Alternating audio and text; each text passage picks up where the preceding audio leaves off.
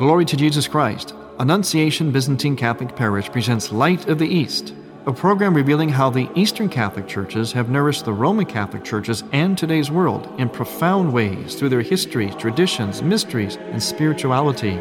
Hello, I am Father Thomas J. Loya, pastor of Annunciation of the Mother of God Byzantine Catholic Church in Homer Glen, Illinois. And this is a story of the Eastern churches, an inspiring story of faith, courage, intrigue, mystery, spirituality, dissension, and reconciliation. But most of all, this is an expression of a great experience of faith through our unique divine liturgy. Join with me now as we look toward the Light of the East. Light of the East is also supported by Eastern Christian Publications, where you can find the prayers of the Catholic Byzantine Daily Office at ecpubs.com. And by EasternChristianMedia.com, a broadband network for you to learn more about the Eastern Catholic Churches. That's EasternChristianMedia.com. Glory to Jesus Christ. Welcome to Light of the East. I'm Father Thomas Loya, your host. On this third of the preparatory Sundays before the Great Lent, the Great Fast, the Bright Sadness begins in the Byzantine liturgical calendar. As I mentioned, this is the third Sunday. We started out with the Sunday of Zacchaeus, then the Sunday of the Publican and the Pharisee, and now today's theme, of course, it goes according to the Gospel. Today's theme is the theme of the prodigal son. And it's rather providential because what we're going to look at today is the nature of the priesthood. Oftentimes, I'm asked as a Byzantine priest, Father, are your priests different than Roman Catholic priests? Do they have the same kind of challenges, same kind of difficulties? I'm even asked if we've had some of the same kind of unfortunate circumstances that others have had, and also, just in general, what the challenges are of Eastern Rite priests, how similar or how different they are from the Latin Rite priests. So we're going to answer some of those questions with a little help of a guest we have today. I'm going to welcome to Light of the East. His name is Joe Maher, and he's with an organization called Opus Bono Sacerdoti, which means, of course, that's Latin, and it means work for the good of the priesthood. Joe, welcome to Light of the East. Thank you, Father. Thank you for having me. What a great... I didn't realize the theme was of the prodigal son. It fits perfectly. Yes, it does. And why don't you tell us why it fits very well with the kind of work that you do? Well, we were founded in 2002 after myself and Pete Farrar, who's a co-founder here, and another businessman, helped my pastor at Assumption Grotto, Father Edward Perone, with a priest that was staying there in residence from Africa who was accused of sexual abuse, and it became a very big deal. There was a big criminal trial. It made news all over the world because he was an international priest. Thanks be to God, though, after a long ordeal, the jury found him innocent and acquitted him. But during that time, because of all the media, this was back, as most of your listeners probably remember, 2002 is when the priest, crises, so-called priest crises, at least that's what they named it then, had occurred. So we got calls virtually every day from priests or friends of priests that had been accused and were asking for assistance. And so we just never turned a priest away, and we gave up our full-time jobs and started Opus Bono Sacerdosi, and it's evolved ever since for the last 12 years. And we've helped probably over 8,000 priests in the last 12 years. Wow. What kind of work do you actually do? How do you help these priests? Well, certainly if there's any kind of civil or criminal litigation, we help with their defense and finding attorneys and investigative services and these kind of things, also canonically within the church law. But we also, because there's been over 5,000 priests that have been removed from ministry and not returned, we do a lot of work with caring for priests that, may not have places to live. Their salaries have now been cut off. They may have been laicized formally by the church. So it's very difficult for them to get a job once they've been accused and removed from ministry. So we help them with supplemental income, finding ways for them to generate some income, and then also continuing their spiritual life, And do they come to a place, like do you have like a center, or is it just something you do, like out of an office? And Well, because the majority of these priests are diocesan priests, most religious order priests, although some have been removed from the religious order, and we've had to help them find places to live. But most of these priests are diocesan priests, so for them to come to one facility is not really the best thing for them emotionally, or even, for any kind of support they may have, because it's really important that they stay in their local area where they have friends and family and that kind of thing. So we help them find places where they're at, wherever that may be in the United States, and we have some priests internationally as well, because these kind of issues have been occurred in Australia and England and Poland and all, a lot of the different, mostly the Western countries. Oh, do you help priests from other countries? Oh, absolutely, yes. Yep, we do. Any place that civil lawsuit can occur against the church and its priests, that's where you'll find us helping priests. And now, just to be clear to listeners, because it can be such a hot and explosive and easily misunderstood kind of issue, is that what you do is you help them. You're not hiding or somehow enabling any kind of perpetrators, but you're helping priests, right? Oh, absolutely. I mean, you don't, obviously, I'm a husband and a father, so, we're not going to help enable them to continue bad behavior if that's what's gotten them into trouble. But, we've helped them with treatment. We've helped them with psychological support. We've helped them, we've helped priests with a competent defense so that a just resolution can be achieved. And sometimes that just resolution requires incarceration, and sometimes it's for a very long period of time. We've got a couple priests that will be in prison for the rest of their lives and will die there.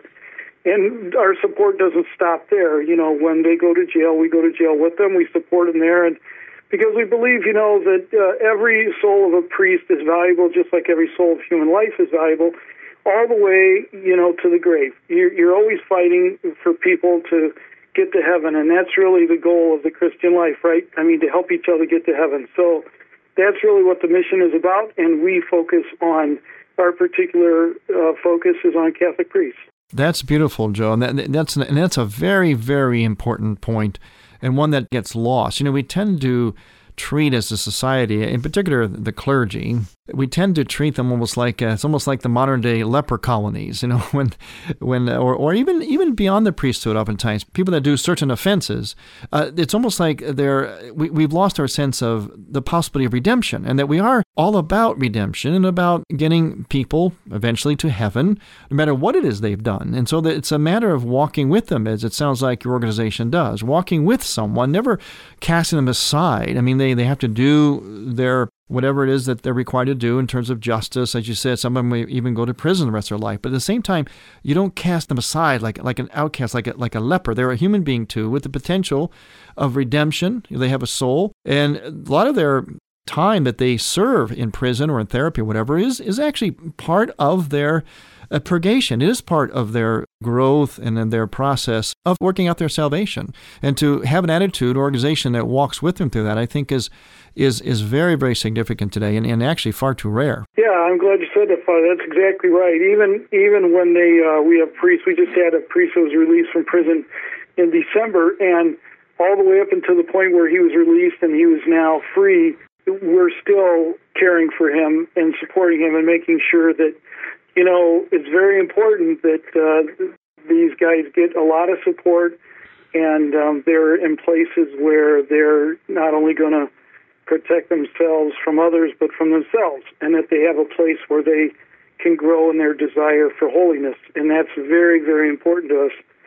We've kind of become a throwaway society. I can say this because I had an entertainment company in Hollywood, and I was the CEO of a marketing firm, and we develop a lot of products that are meant only to last a certain amount of time. Every one of your viewing audience probably owns a cell phone, which they will upgrade in the next 2 or 3 years, and that phone will be recycled, into some metal container or into the trash. Mm-hmm. And so we have this mentality that, unfortunately, I think we have a mentality now that we throw away, and we throw away lives. We see it with abortion, we see it with euthanasia. And now we see it with people that have committed sins. And, of course, I understand completely the emotions behind people when they hear that a priest in particular may have hurt somebody who's young a child, for instance, it turns your stomach. It turns our stomach, right? I mean, that's the way it is. But it's not that you don't preference them over the person who may have been hurt. There's a lot of support for people that have been hurt, and we've helped support people that have been hurt, obviously, because we get those phone calls, too.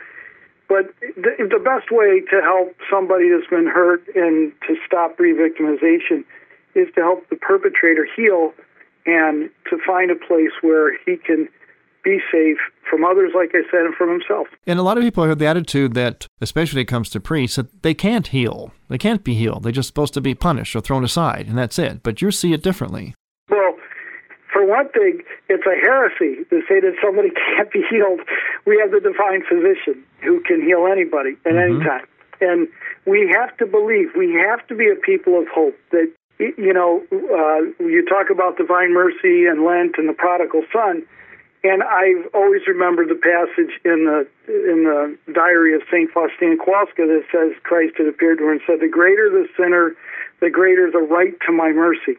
That is an overwhelming statement by Christ to St. Faustina. And it brings you back to the gospel passage where Christ says, Peter, when you turn, go and strengthen your brothers. Yes. Now, I mean, it doesn't take much of a read to figure out that, well, there's something wrong with Peter. Yeah. And that Christ has decided long before that he's going to give him the grace of conversion. And when he does convert, Christ says, go and strengthen your brother priests.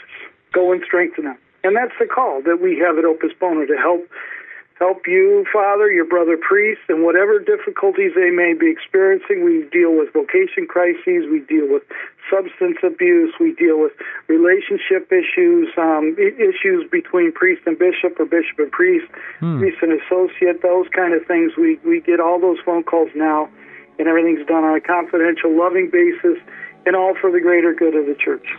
That's great. Sounds beautiful. Very reassuring for me as a priest, Joe. We're going to talk more with our guest, Joe Maher from Opus Bono Sacerdote, which, of course, means work for the good of the priesthood. When we return, I'm Father Thomas Loya on Light of the East. Light of the East's mission is Christianity's reunion. And to tell the story of the Eastern lung of the Catholic Church, we need your support in order to keep Light of the East on the air. You can make a donation now by going to ByzantineCatholic.com. That's ByzantineCatholic.com. Click on the radio button and then donate securely using any major credit card. With your help, we can keep Light of the East's illumination bright.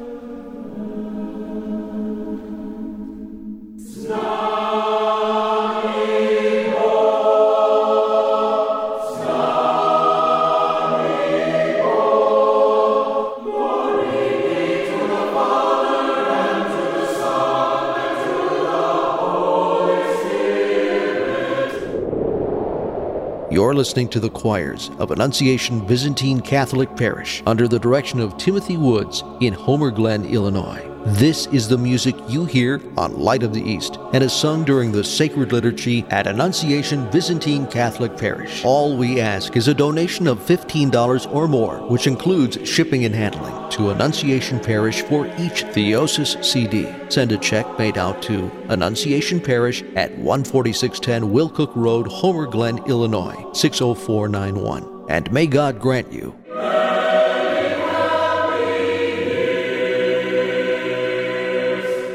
You're listening to Father Thomas Loya on Light of the East.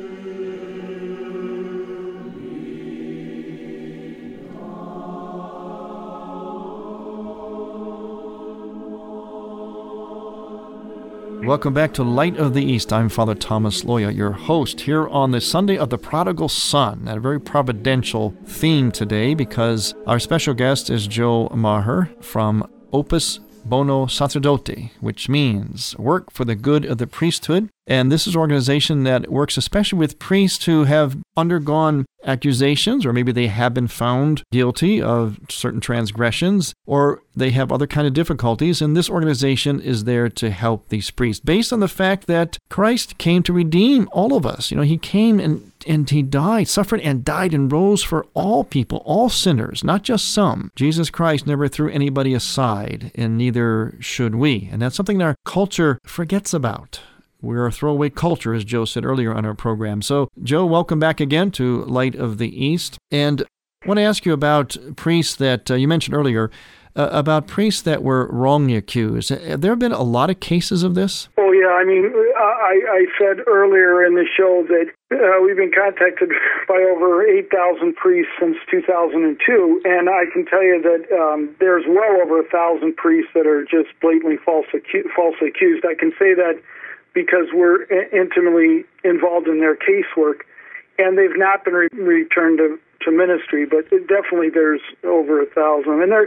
And what's alarming to us here at Opus Bono is we know that, priests are not perfect, that there have been some priests that have done some, terrible, terrible things.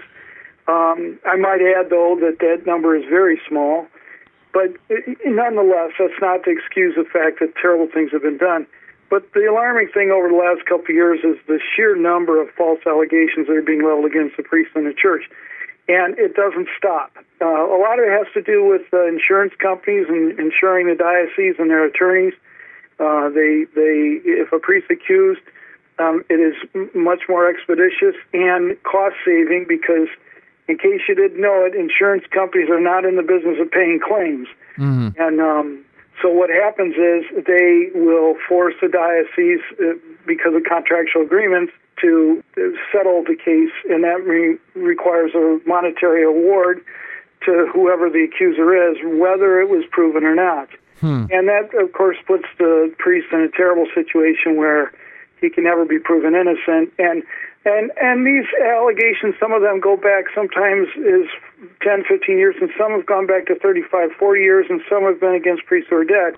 So if you've ever tried proving something, how difficult that is, try disproving something. It's impossible. And the reason behind a lot of the false accusations is what? What are most of them? What's behind most of them? Well, I think that people who would make a false allegation are, for one thing, they're emotionally imbalanced, and unfortunately for them, and also, there's usually substance abuse involved in their life. Unfortunately, multiple failed marriages. They can't hold down the jobs. And when you accuse a priest is seen as the ultimate authority figure, the ultimate moral figure of society. And so when when unfortunately these people will make an accusation against the priest that we've seen time and time again, it exonerates them, at least for themselves, they feel, from all their past sins, because it was the dirty work of the priest. No cruelty intended, Father. Yes. And also, it gives them a lot of notoriety suddenly. They become heroes, in a sense. And this kind of thing really feeds what's lacking and void in their life. Mm-hmm. The sad part about it is, and we have seen this, and we continue to see it, is once all the hype is gone and once the money is paid out, which, by the way, the lawyers get the majority of it. And once this money is paid out to them over a few years, they're back in the same boat, but they're worse, because unfortunately, one lie snowballs into another, and it creates a horrible thing for a person's interior life. Yes. Joe, it's ironic that just this very day, just prior to the show, a priest friend of mine called me from, he lives several states away, but he's a good friend of mine. And we were talking, and he said, well, by the way, we just had 2 priests go to our bishop and quit. They just said, I'm done. I'm not going to practice as a priest anymore. And they're out like several years, 10 years, 15 years or so. And I asked him, well, why? What happened? Did he have trouble with his bishop or whatever? But it's in other words, when a priest has a difficulty like that, just struggling with his vocation, your organization helps in that regard as well, right? Oh, absolutely. Yeah, we do. In fact, It's funny because we're a lay organization run by lay people. We have one priest involved with us, and that is our chaplain, who's our co-founder, Father Perone, who's a wonderful priest, wonderful Orthodox priest. He's a pastor at Assumption Ground in Detroit, and so he would be, he's soon to be retired, I guess, in about 5 years, so I could say that he's more of a senior priest, which helps with the younger priests, and we often call upon him to help. And but there's a great utility in the priest being able to call us confidentially. And obviously, we're not experts on a priesthood because we're not ordained ourselves. But we have a lot of familiarity over thousands of cases in 12 years of the problems that priests confront. And it's good for them to call and say, hey, look, I'm really feeling burnt out. I just feel like I've given it my all, and nothing's working. I don't feel good. I don't feel successful. And many things plague priests that us lay people do not understand, and they want to just walk away. And after talking with us and going through it, Father, look, you're not alone, and here's what we can do, and here's how we can help. We don't have any priests that called us with a vocation crisis that have left the priesthood. They always seem to be renewed and re-energized, and they know they can always call us.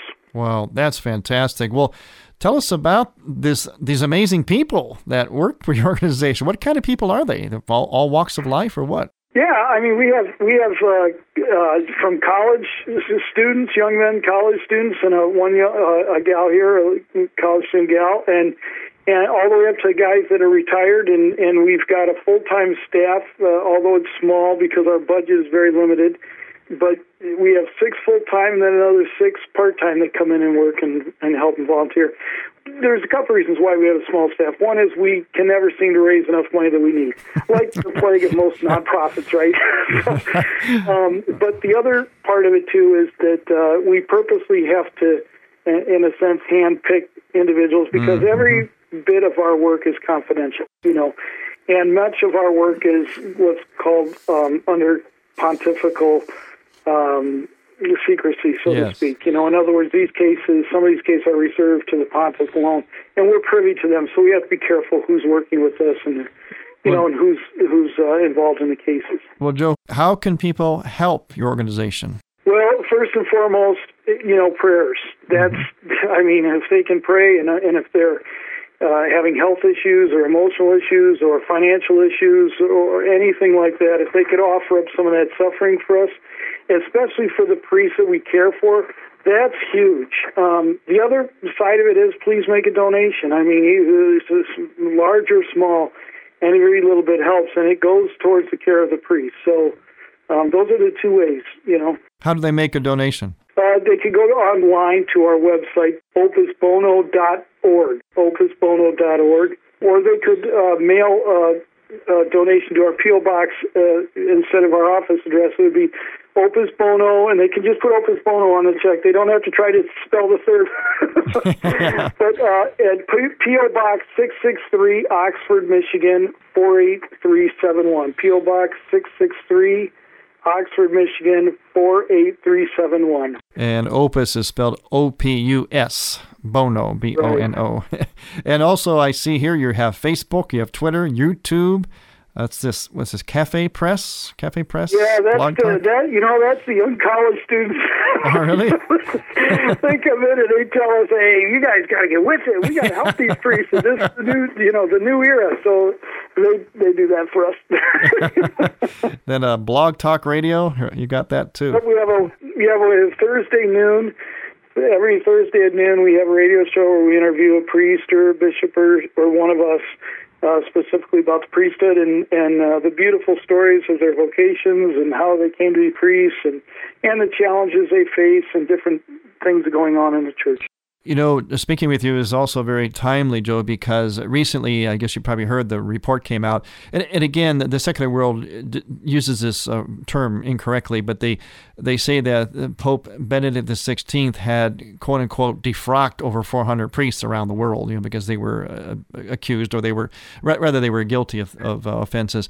The right word is not defrock, but the point is that just recently, and this started a lot of people because they were, of course, accusing the Pope that he was lax in this area, whatever, and unbeknownst to them, he was working very hard at trying to remedy and heal the situation. Pope Benedict has been a supporter of ours since before he was Pope. I knew him as Cardinal Ratzinger because he was the head of the CDF, and I can assure anybody in the world that he did everything he could to, help this process and to make sure that, that there weren't priests out there that were committing grave mortal sins and errors against especially children or others as well. No, and you're right about defrocked, and I hate to even use the term laicization because it's a colloquial term, but no priest can be laicized. He's a priest forever, but he can be removed permission for public ministry, and the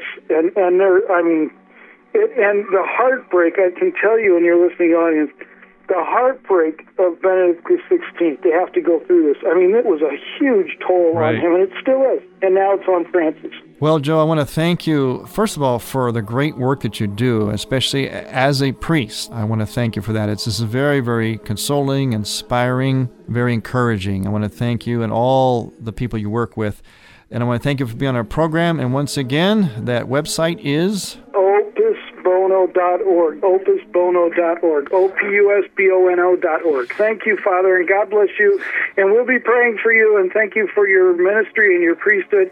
It is so much appreciated by all of us. Thank you, Joe, and thank all of you for listening. I'm Father Thomas Loya on Light of the East.